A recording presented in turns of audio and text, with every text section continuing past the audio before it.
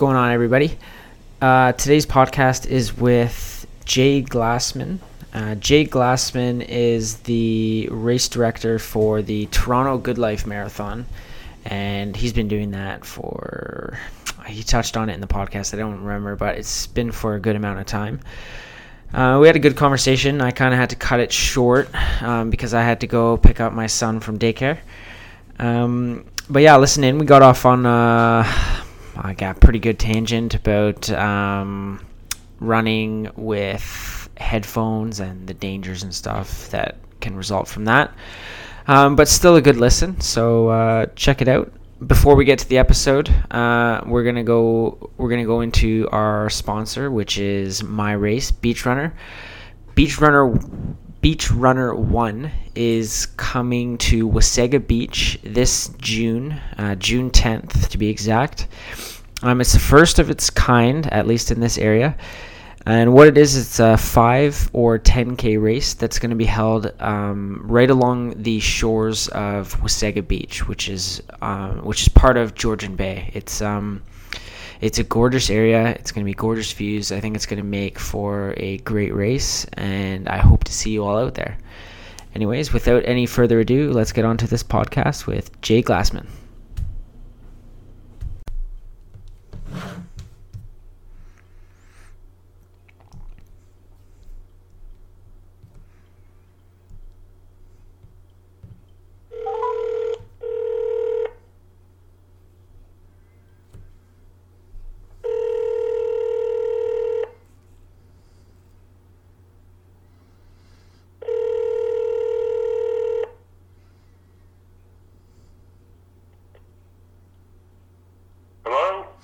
Hey, Jay? Yes. How you doing? Well, thanks. How are you? Not too bad. It's Caleb. Hey, okay. I thought it might be you. Yeah. I tried a few. I was sort of running around. I had some meetings and stuff. So I literally just got to my desk and was looking up your number. So I'm glad that you called. Yes, no worries. I tried a few minutes ago, and I figured you were just doing something or whatever. Anyways, how's it going? How you been? Okay. Thanks. Yeah. All good. All good. And yourself? Collingwood is good?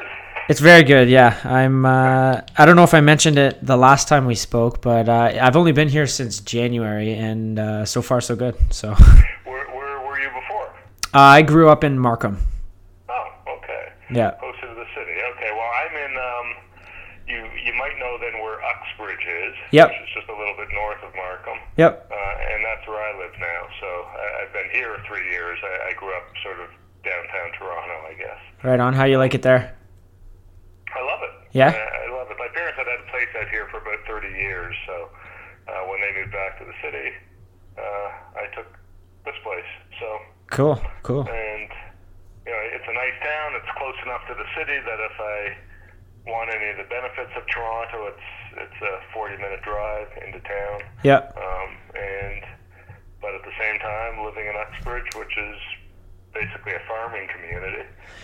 Yeah, I haven't really been there all that much, but that's kind of what I remember of it. It's just a lot of. I know there's a lot of trails, and it's a lot of just kind of wide open. Yeah, well, it's known for its trails. Yeah. It actually does have a ton of trails and stuff up here, and it's considered part of the GTA, but yet it's the least populated part of the GTA. So, and the actual physical size of the township is quite large, but no people. So yeah, and it's restricted in terms of where development is and everything, which makes it kind of nice. So you have the benefits of being in the Greater Toronto area, but they're trying to maintain it as a farming community. Yeah. Which means that you don't have there are some smaller subdivisions and stuff, but nothing huge. Absolutely. So, yeah. So anyway, it's all good. Cool. Anyway, how's this going to work? So I'm actually, what I do is I've started recording.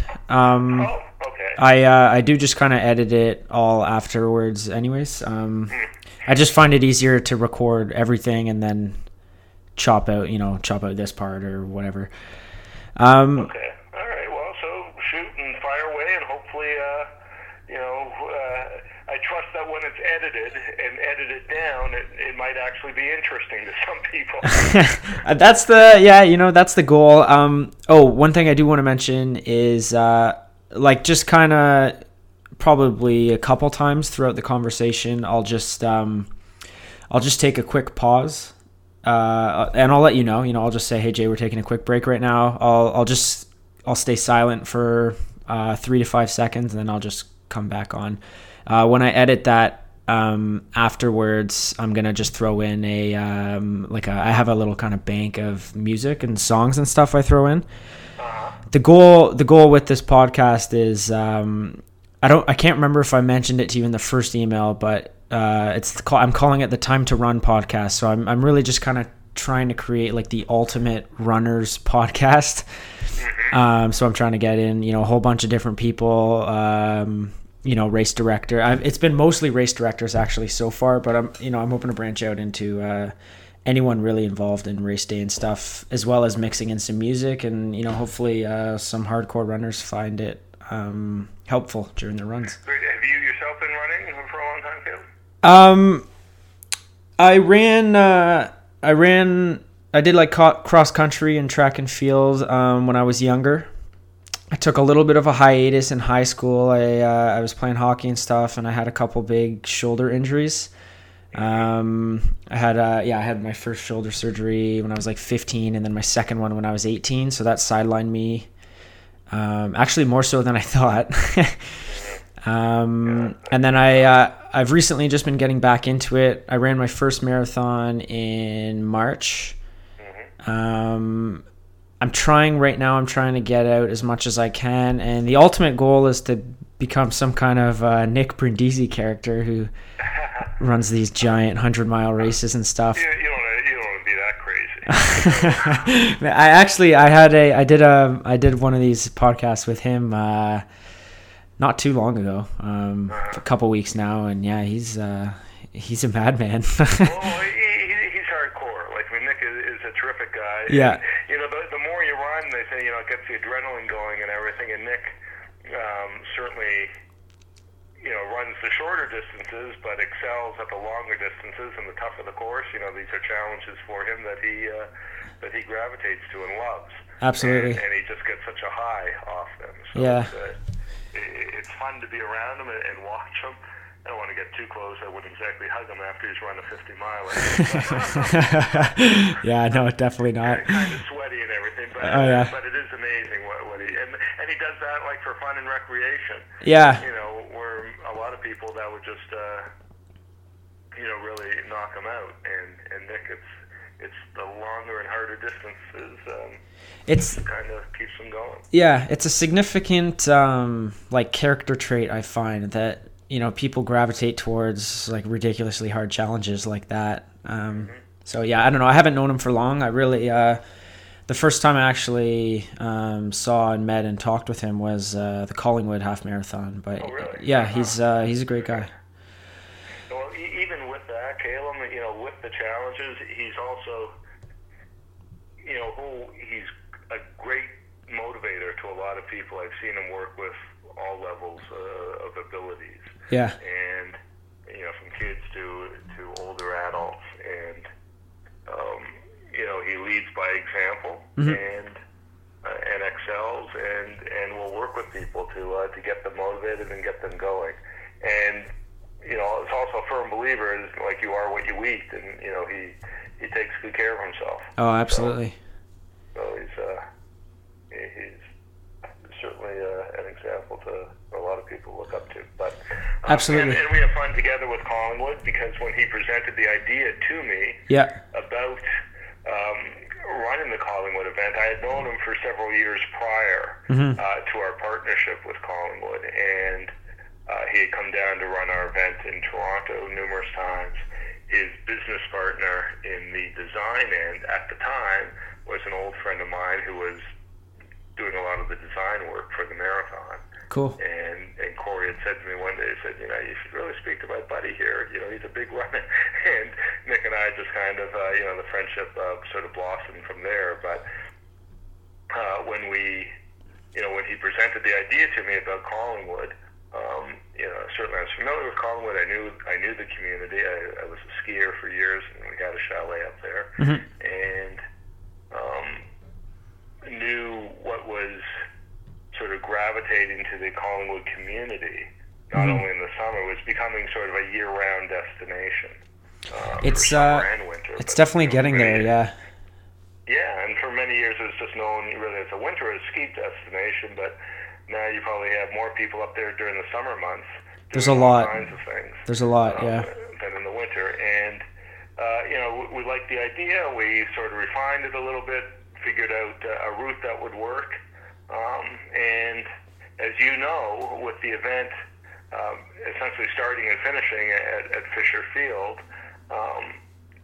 People initially think Collingwood, it must be a hilly course, but it's actually That's what he was mentioning. He said there's like less elevation change than I actually believe he said the Toronto Marathon. Yeah, there could be. It's a fairly, I wouldn't say flat course. There are some hills on it. There's a little bit, yeah. Given the area, though. And for the Toronto Marathon that I do, remember, that's a point-to-point course. So you're starting in the north end of the city at Yonge and Shepherd area at Glassman Square. Yeah. And you're running down, Yonge Street is sort of the spine of the event, and you're running down Yonge Street. And it's all downhill. Once you're at the top of the Hogs Hollow Hill, which is in the first couple of kilometers, it's a net elevation loss, for the rest of the way down, and down to the lakeshore. So, Collingwood is, though it's, is sort of a loop course, starting and finishing in the same place. It's a beautiful course, and people that have come and have run it and did well.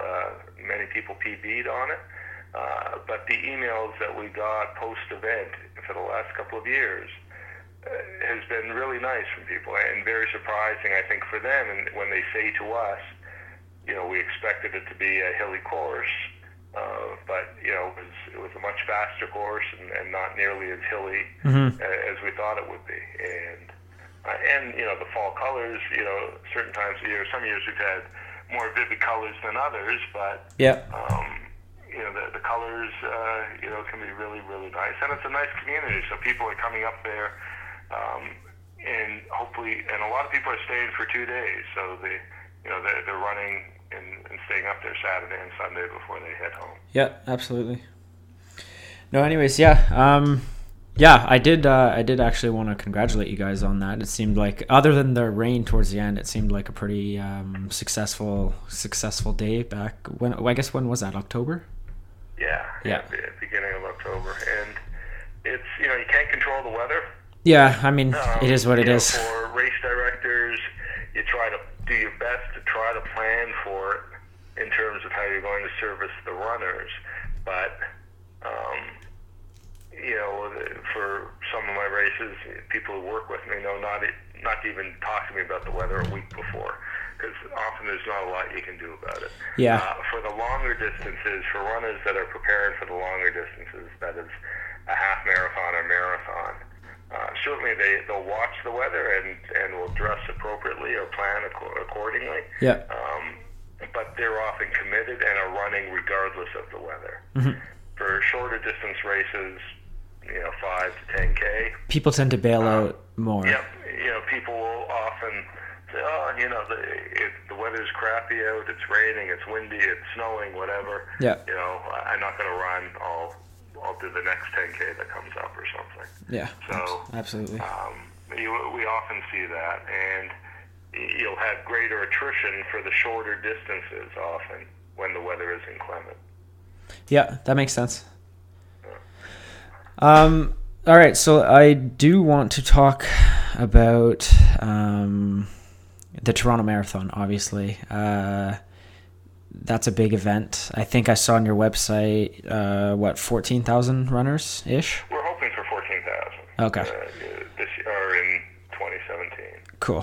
So we're hoping for 14,000. That's 14,000 runners overall in the event. Okay. That's marathon, half marathon, 10K, 5K, and the relay to a lesser extent. Awesome.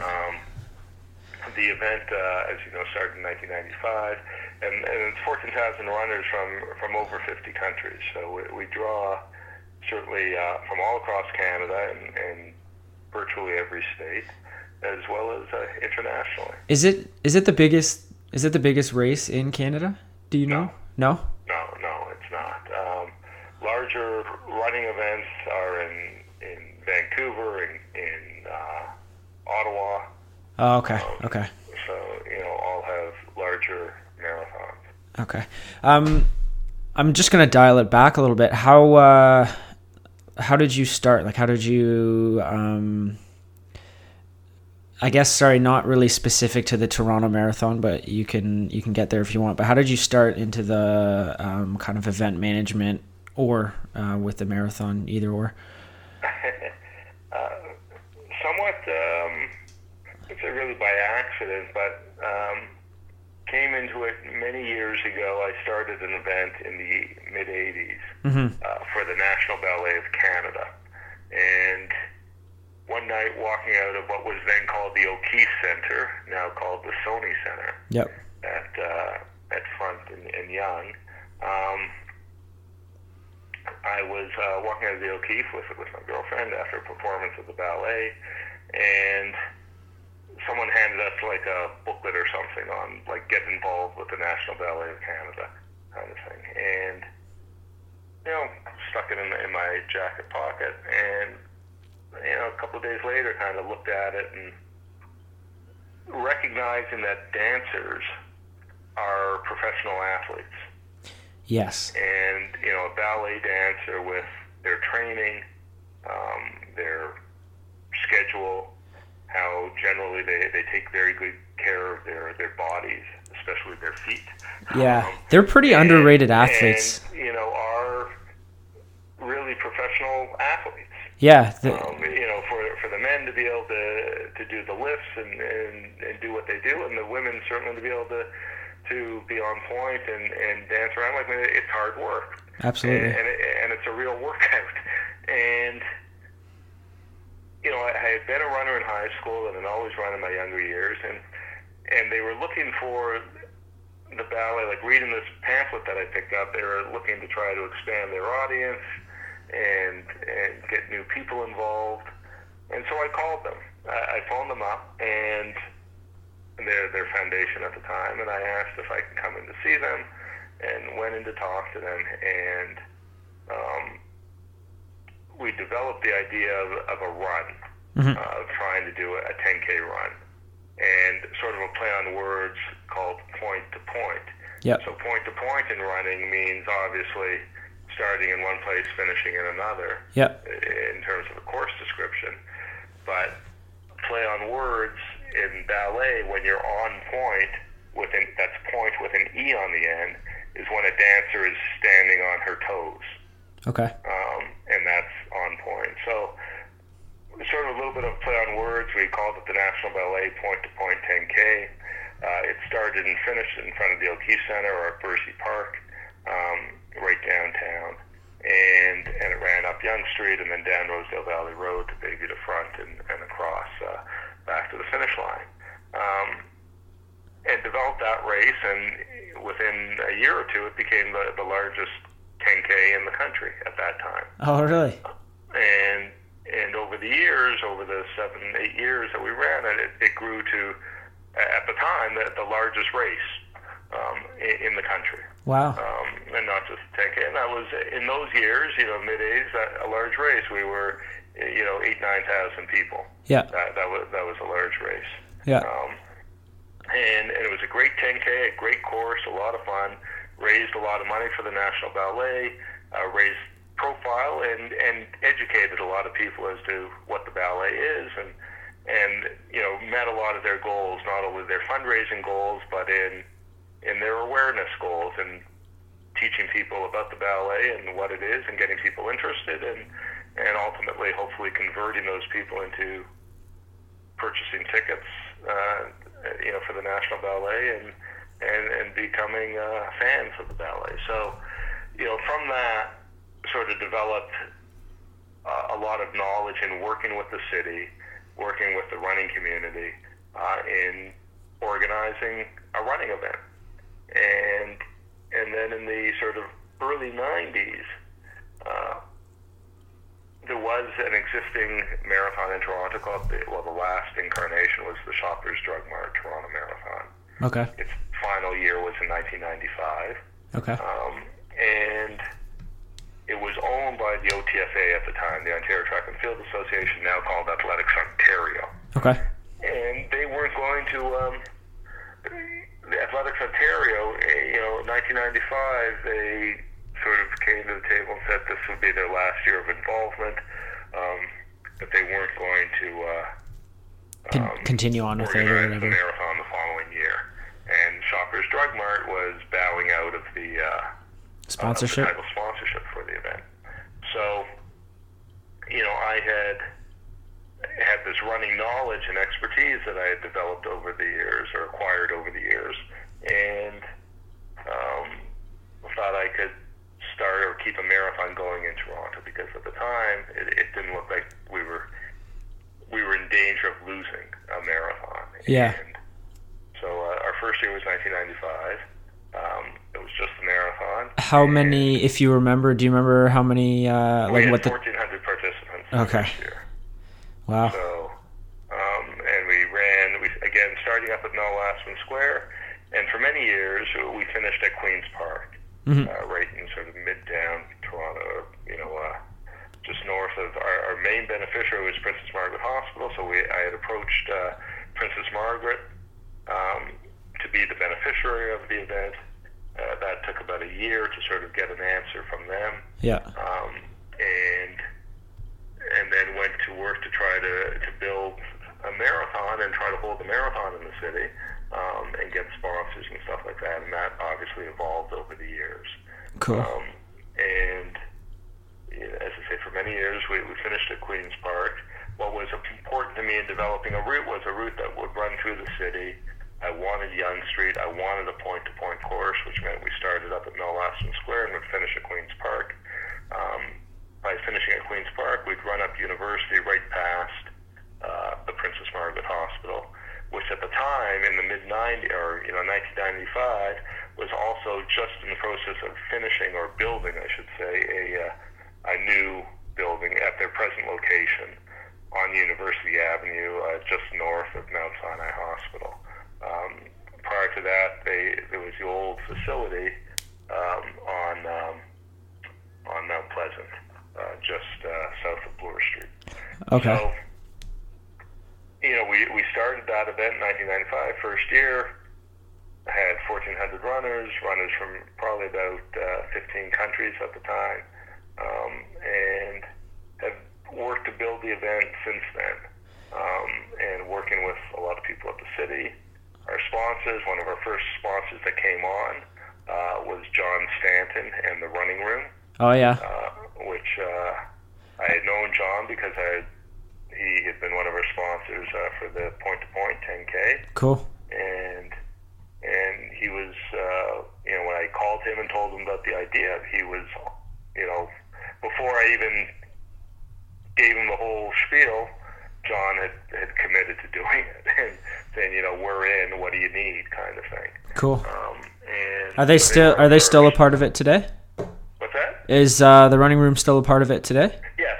Yeah. The Running Room is, a founding sponsor of the event, our oldest sponsor. Yep.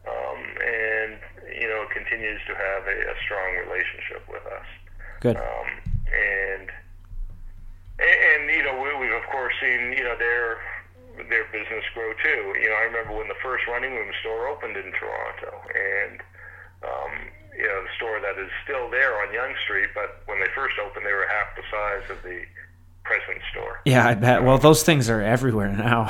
Yeah, and they've certainly grown, and they've got I don't know what the exact number is, but there's certainly over 100 stores in Canada. Yeah. And largely responsible for catering, certainly, and building the running in Canada to what it is. Mm-hmm. So anyway, like when the event, the first year was 95. We've grown it since then. For many years, Princess Margaret was our only charity that people could raise funds for. And since, I guess, roughly for the past 10 years almost, we've opened it up to a lot of other charities. Oh, that's cool. And people can run and raise funds for essentially a charity of their choice. I find people are more receptive to that if they have a little bit more say in where their money goes. Yeah, like, I mean, certainly Princess Margaret is a great cause, and we chose them because, well, for various reasons. One, and the main one really, was that we felt that there isn't a family or person or family in Canada that at some point won't be affected by cancer. Yeah. You know, everybody knows someone who has cancer, and virtually everyone has a relative or family member that has had cancer. Mm-hmm. And so it was, for that reason that we thought PMH would resonate with our runners. And as I say, they're in the process of building a brand new facility in the mid-90s when we at first approached them. And built that up. But then over the years, when we got calls or emails from lots of other great causes that had runners who wanted to run and participate, but raise funds for a charity other than Princess Margaret, we continued to sort of open the door and permit that. Awesome. And we've seen more and more runners come in as a result of that will run for a specific cause. We've also seen in the early years the gender gap get smaller. So in the first year that we did the marathon, 1995, it was probably, I can't remember exactly, but it could have been as high as around 70% male to 30% female. Oh, really? And is that closer to 50-50 now? Distance. And then, it's gone down to where it is today. In the marathon, it's 60-40 to maybe 55-45, roughly. Yeah. Again, male to female in the marathon distance. Yeah, that doesn't surprise me that it's started to equal out like that. Yeah, but in the half marathon distance, again, where it was initially probably 60-40 male to female, we've seen in the last few years at our event at least, it be almost 50-50, and in some cases women, 55% female over male in the half marathon. In the shorter distances, 5 and 10K, it's an even split on average, but some years it's women have a little bit of an edge. So, cool. Women are definitely running the longer distances, and more of them are. Yeah. And in the shorter distances, generally, more the female field in those events will often be a little larger. Yeah, that reminds me, actually. I just saw something on like my Facebook feed or something the other day. There was a woman, and I don't even remember the city, unfortunately. She ran a half marathon pushing her triplets in a stroller. Did you see that? Wow. Oh, wow. No, I didn't. So she was, and the article kind of went into, I guess she was like, she's not a big woman. I think it said she was, 110 pounds or something like that. And with the 3 kids, I guess, plus the weight of her stroller, she was pushing, I guess, roughly that as well. Wow. And she did it in, I don't remember the exact time, but it was like in and around 2 hours. And I was like, wow, that's, for a half marathon. Yeah. And I was like, that's pretty badass. Yeah, no, it's awesome. We're going to take our first little music break right here, though. Okay.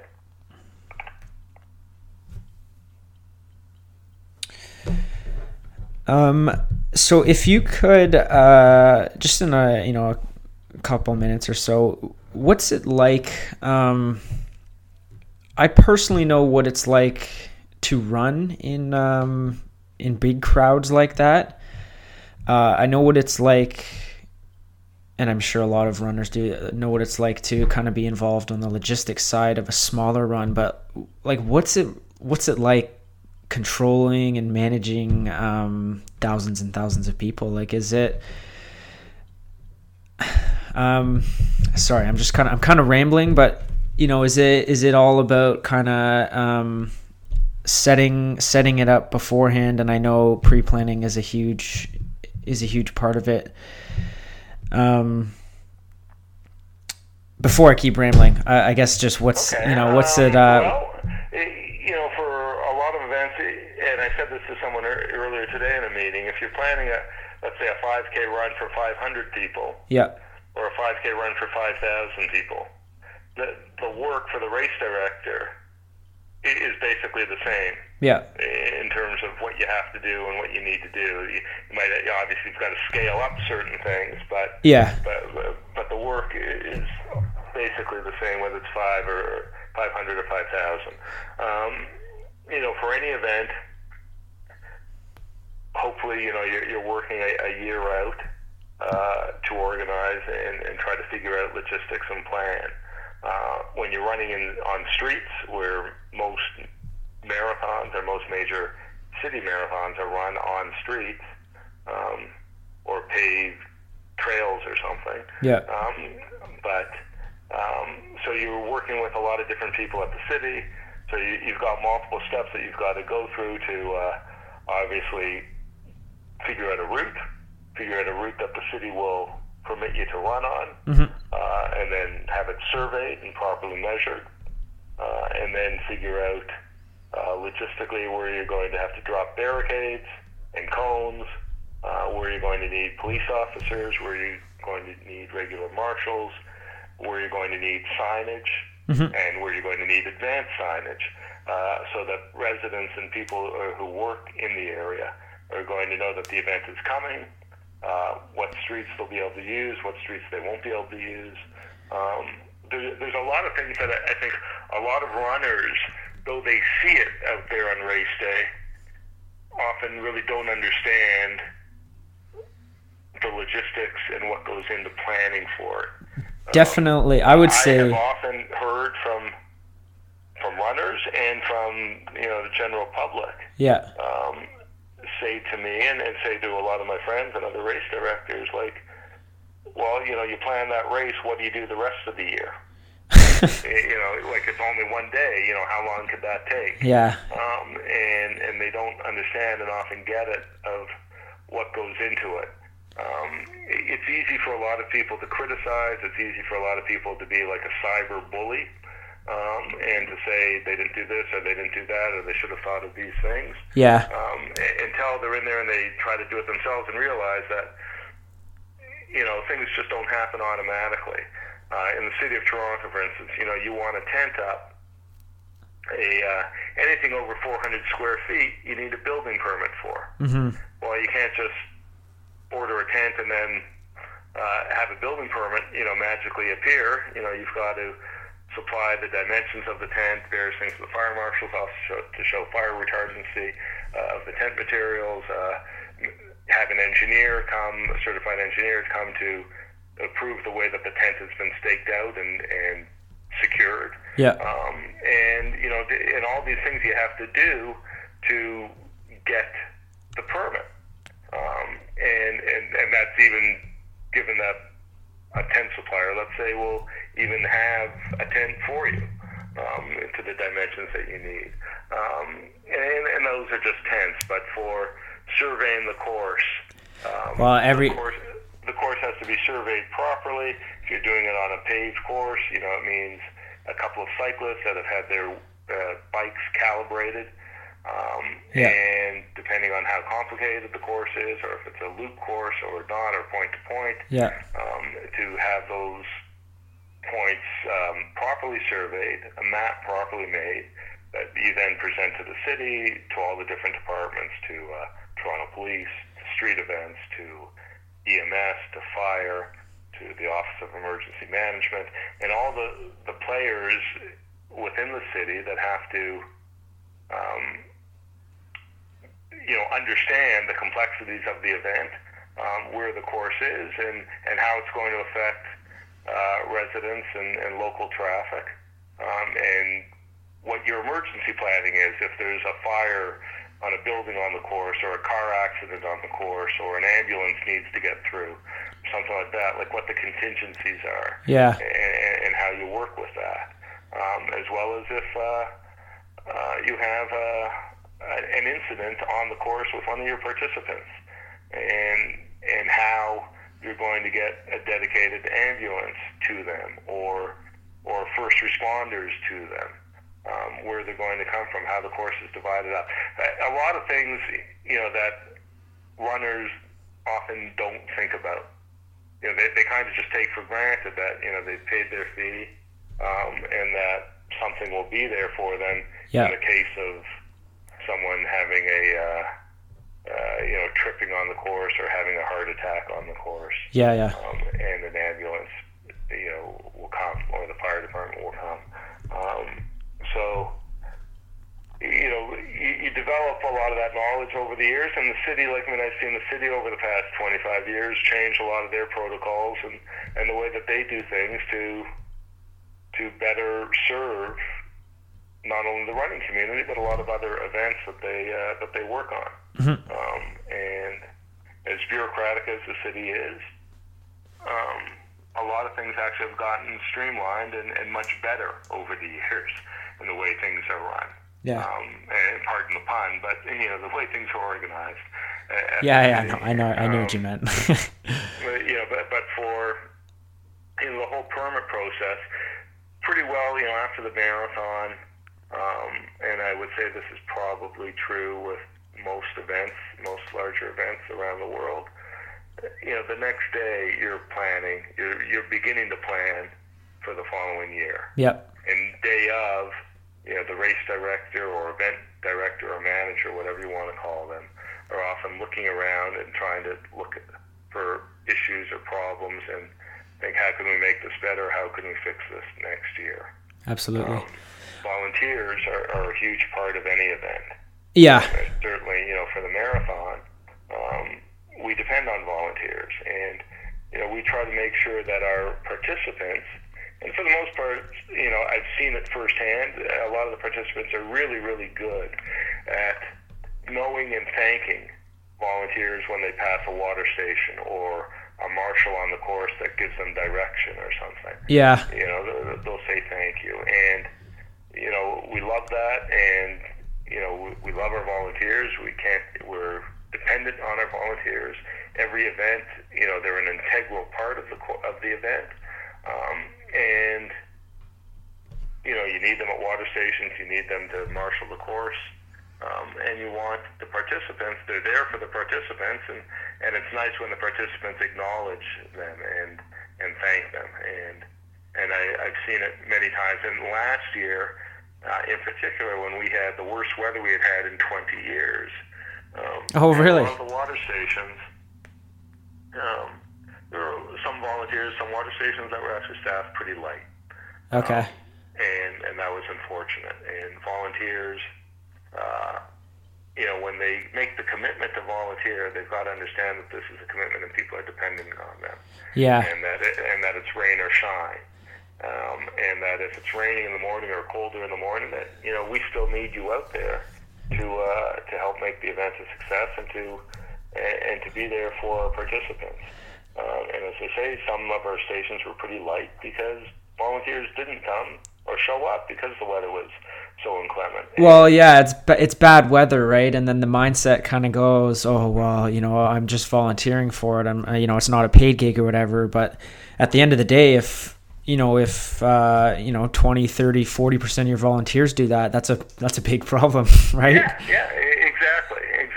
So, that's a big problem. We always tell people when we go into running clubs and clinics and stuff, and we speak to runners, and a lot of them might be participating in our event, but we'll say, look, if you're not participating, come out and volunteer, work a water station, help to marshal the course, be a bike marshal, be a stationary marshal, work at our finish line or at the start line, and help with a particular segment of the event.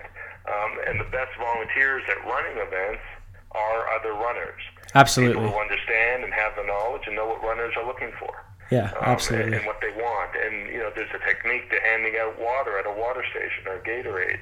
And, it seems simple, but to show someone how to properly hold a cup so that you can pass it off to a person when they're running by without spilling it, is you pay attention because, people have knowledge on how to do that properly, and not everybody knows how to do it, and they think if you just hand them a cup. And people who don't know how to do it, they'll hand a runner a cup, and half the water or Gatorade or whatever might be in it, will spill. Yeah. It's often the little details like that end up mattering in the long run. Yeah, and there's a lot of details that go into planning an event, especially a larger event in the city where you're dealing with road closures and dealing with sometimes security issues. And some years they're more elevated than others on contingencies and what to do. And certainly, every race director, every event manager wants their event to go off smoothly and without incident. Mm-hmm. And running events, it's quite common for people to have issues on the course or at the finish line, to have medical issues. You work closely with the police, with the EMS, and your own corps of volunteers to make sure that you're covered or that help will get to someone in distress quickly. And some runners don't always understand that. Again, they know it's there, but don't always understand or appreciate that this was in our plan and where we might be pulling an ambulance from or a dedicated ambulance from.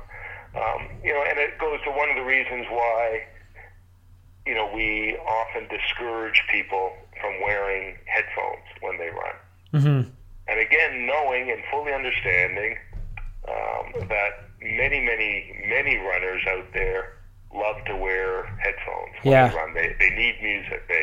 It's their motivation. It keeps them going, and they love to be listening to music when they run. Mm-hmm. Often they have it cranked so loud that they can't hear what's going on around them. Yeah, and that can be a danger to themselves and certainly to other people who are running around them. And so we've told people over the years, first we tried to say, please do not wear, or you might be disqualified if you're wearing, headphones. Yep. And we've softened that over the years to say, and we never did disqualify anyone for wearing them, but we certainly tried to make people aware of the dangers of wearing them when you're running in a larger race, and that you can't hear if someone's running up behind you and says, please move to the left, or please move to the right, or something like that, or even an ambulance or police car or fire truck, coming through where they can't hear. And I've seen it. Yeah. I've seen in our event where I've been in the lead vehicle, and with the siren going, and with the police car going, and runners are there, where our course merges at points, and runners running with headphones, and totally oblivious that, there's a car, coming up behind them, a police car, blasting their horn or their siren. Especially, I find... And not hearing them. Yeah. And not getting out of the way. Especially with those newer, noise-canceling headphones, you can't hear anything if you have it at a pretty good volume or whatever. Yep, and it's dangerous. And again, if you're out on a trail and you're running on a trail and you're wearing headphones, great. If you're running on city streets, you're almost safer to run with headphones when you're on a closed course, running in a marathon or half marathon or 10K, because the course is coned and barricaded and stuff. Well, people are aware of you. But then you're still a danger to other people and those around you. And if you're running just recreationally and out for a run, out for a Sunday morning run, let's say you're doing 10K, and you're still stopping at intersections, at traffic lights and stuff. Yeah. But if you can't hear a car coming through, or a cyclist coming through, or a cyclist bell, even if you're running on a trail, if you're running on the Martin Goodman Trail, which is open to rollerbladers and cyclists and strollers, and if you've got headphones in and the volume's cranked, I've seen it. I've seen runners get hit by cyclists. Or runners run into strollers. Yeah. And I had an incident. What was it? It was like a couple weeks ago, if that, and it was just a short route. Like I didn't have much time, but I was trying to get out before work. I think it was like between 4 and 5 kilometers I went on, and I had to like full out dodge about 3 cars. and I was actually not wearing headphones. What was happening is it was drivers making like right hand turns in front of me and not checking both ways, I guess, before they were going. Anyways, yeah, it was. Yeah, well, and that's scary. And that's you're running on the roads and drivers aren't checking. A runner has the right of way. Yeah. You're running through at a crosswalk or crossing the road or whatever. But even when you're I've seen runners running on the even out here in Uxbridge where they're running on the shoulder, which is not paved most of the time. Yeah. And you should be running against traffic so you can see the traffic coming. Every now and then I've seen runners running in the same lane with traffic so they don't hear what's behind them, and they're wearing headphones, and I think that's just crazy. Absolutely. Because you don't know what's coming up behind you, and it's dangerous. Yeah. So it's a lot of educating runners. I've seen runners at water stations literally, take a cup of water or Gatorade and, have a little bit, have a gulp, and then throw the cup over their head. And yeah. like hit the runner behind them, and the runner behind them gets a head full or a face full of Gatorade, and not pleasant. Yeah. Especially Gatorade that gets in your eyes. It stings. It's sticky. It depending on what color it is. If you're wearing a white shirt too. Or if it's cold out and all of a sudden you got liquid in your face. Like it will affect the rest of your race. Absolutely. And so even just to tell runners, look, you sip your Gatorade, sip your water. Please be sure to, if there's any liquid left in it, to drop it to the side and pour it out, and drop the cup to the side instead of throwing it behind you or something. Yeah. And just to educate runners to do that. When you get to the finish line of a race, don't stop the second you cross the finish line. To walk it out and keep on going. Yeah, and I've seen runners at so many races. Like somebody runs the race. They're sprinting to the finish. They cross the finish line. They cross the timing mat, and they come to a dead stop. And the guys behind them are running, and they hit them. Yeah. They're running all out to sprint across the finish, and that's why you have long chutes to keep to run it out. The first run I did with my fiance now, it was the Sporting Life 10K, and she did that right when she crossed the finish line. And I was like, no, we gotta keep moving, and luckily there was no collisions or anything, but yeah, I was on top of that pretty quick. Sporting Life 10K, I've seen it in multiple events all over the world. Yeah. As well as different distance events in and around Toronto. And it's the more seasoned runners know that, and they know that when they run that they should be that you cross the finish line, you've got to continue to move forward and walk it out. Don't stop unless you're obviously in distress or something. Yeah. But it's a problem sometimes, because I've seen people come to a dead stop. Somebody comes behind them, they hit them. Other people stop, and then all of a sudden you've got like a backlog of runners. Absolutely. Or a traffic jam of runners. Yeah. There, but on the course though, generally, my thing is, I would tell runners, if you're running a long distance, if you're wearing headphones and really feel that you have to wear headphones and listen to music, don't crank the volume, or maybe just have a headphone in one ear and leave one ear without, and that way you can still hopefully hear if anyone's shouting directional things to you, that you can still hear it. Would help. Totally. I'm doing the Holly Jolly run this weekend, the Santa Claus Parade. Oh, right on. And we've got, for the run, it's sold out. It's capped at 1,000 runners. And it's a 5K course, very fast 5K, just across Bloor Street and down University Avenue around Queen's Park, and we finish up at the Air Canada Centre. Yeah. So it's a very fast, flat or net downhill course, but you also have roughly 700,000 to 800,000 spectators on the course. That's awesome. And there's no other event in Canada that has that many spectators, and we tell people not to wear headphones because the spectators, there isn't, parts of the course do have barricades, but a lot doesn't. And you've got a lot of young kids, children on the course that are, writing messages to Santa Claus in chalk and playing in the street because the road is closed before the parade actually comes through. And, if runners are all wearing headphones, they might not hear and risk hitting a child, who's out on the street playing or drawing or something, and they don't see them or they don't hear, a parent or someone yelling, there's a kid there, or slow down or turn or whatever. Yeah. So, I think it's incumbent on runners just to be responsible. Everybody has a different running style and what they need when they run, and we get it if you need music, but I totally. That you can still hear what's going on because it's really important. I totally agree. Listen, I hate to kind of cut this short, but I do have to go run, and I have to go run and pick up.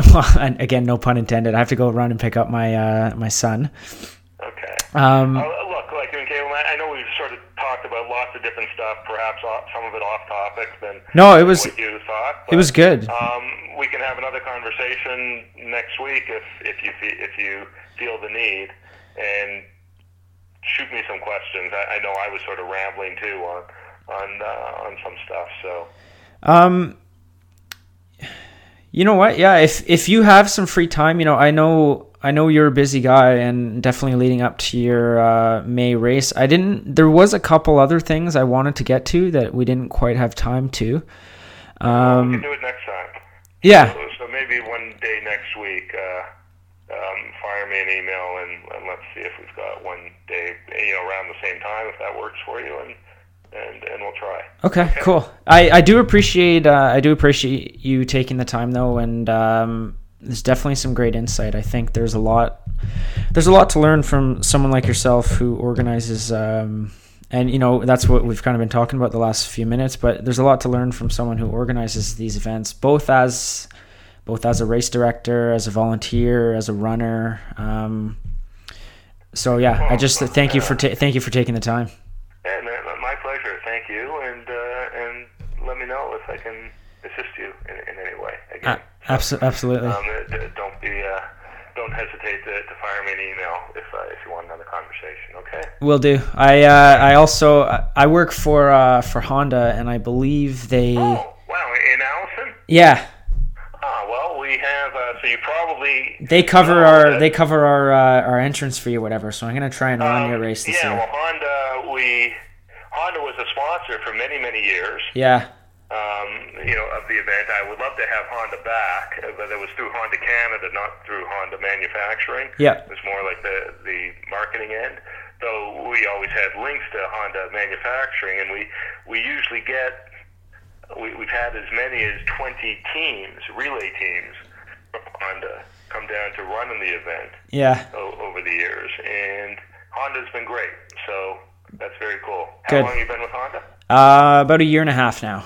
Yeah, a great company to get into. So it's not bad. Yeah, I'm kind of at the bottom right now, but hopefully that changes in the next little bit. A lot of people that I've met at Honda over the years, there are a lot of people that have been there for many years. Yeah. So it's a testament to the company and to how they treat their employees. Yeah. So, no, they do a lot of good stuff for us, like cover the entrance fee too. I know they did it last year, so I assume they'll do it this year. For many years. Cool. And we used to go to the fitness center at Honda when they had a little sort of health and fitness expo. Yep. I don't know if they ever do that anymore. They do some stuff, yeah. What's that? They do a few different kind of things like that. Yeah. So, but whatever. we've been pretty receptive. Whenever Honda's called us and asked for something, we've usually tried to accommodate them. So cool. They're good people. Anyway, go get your son, and maybe we'll speak next week. Awesome. Okay? Well, thanks again for the time, and have a good night. Bye-bye. Bye.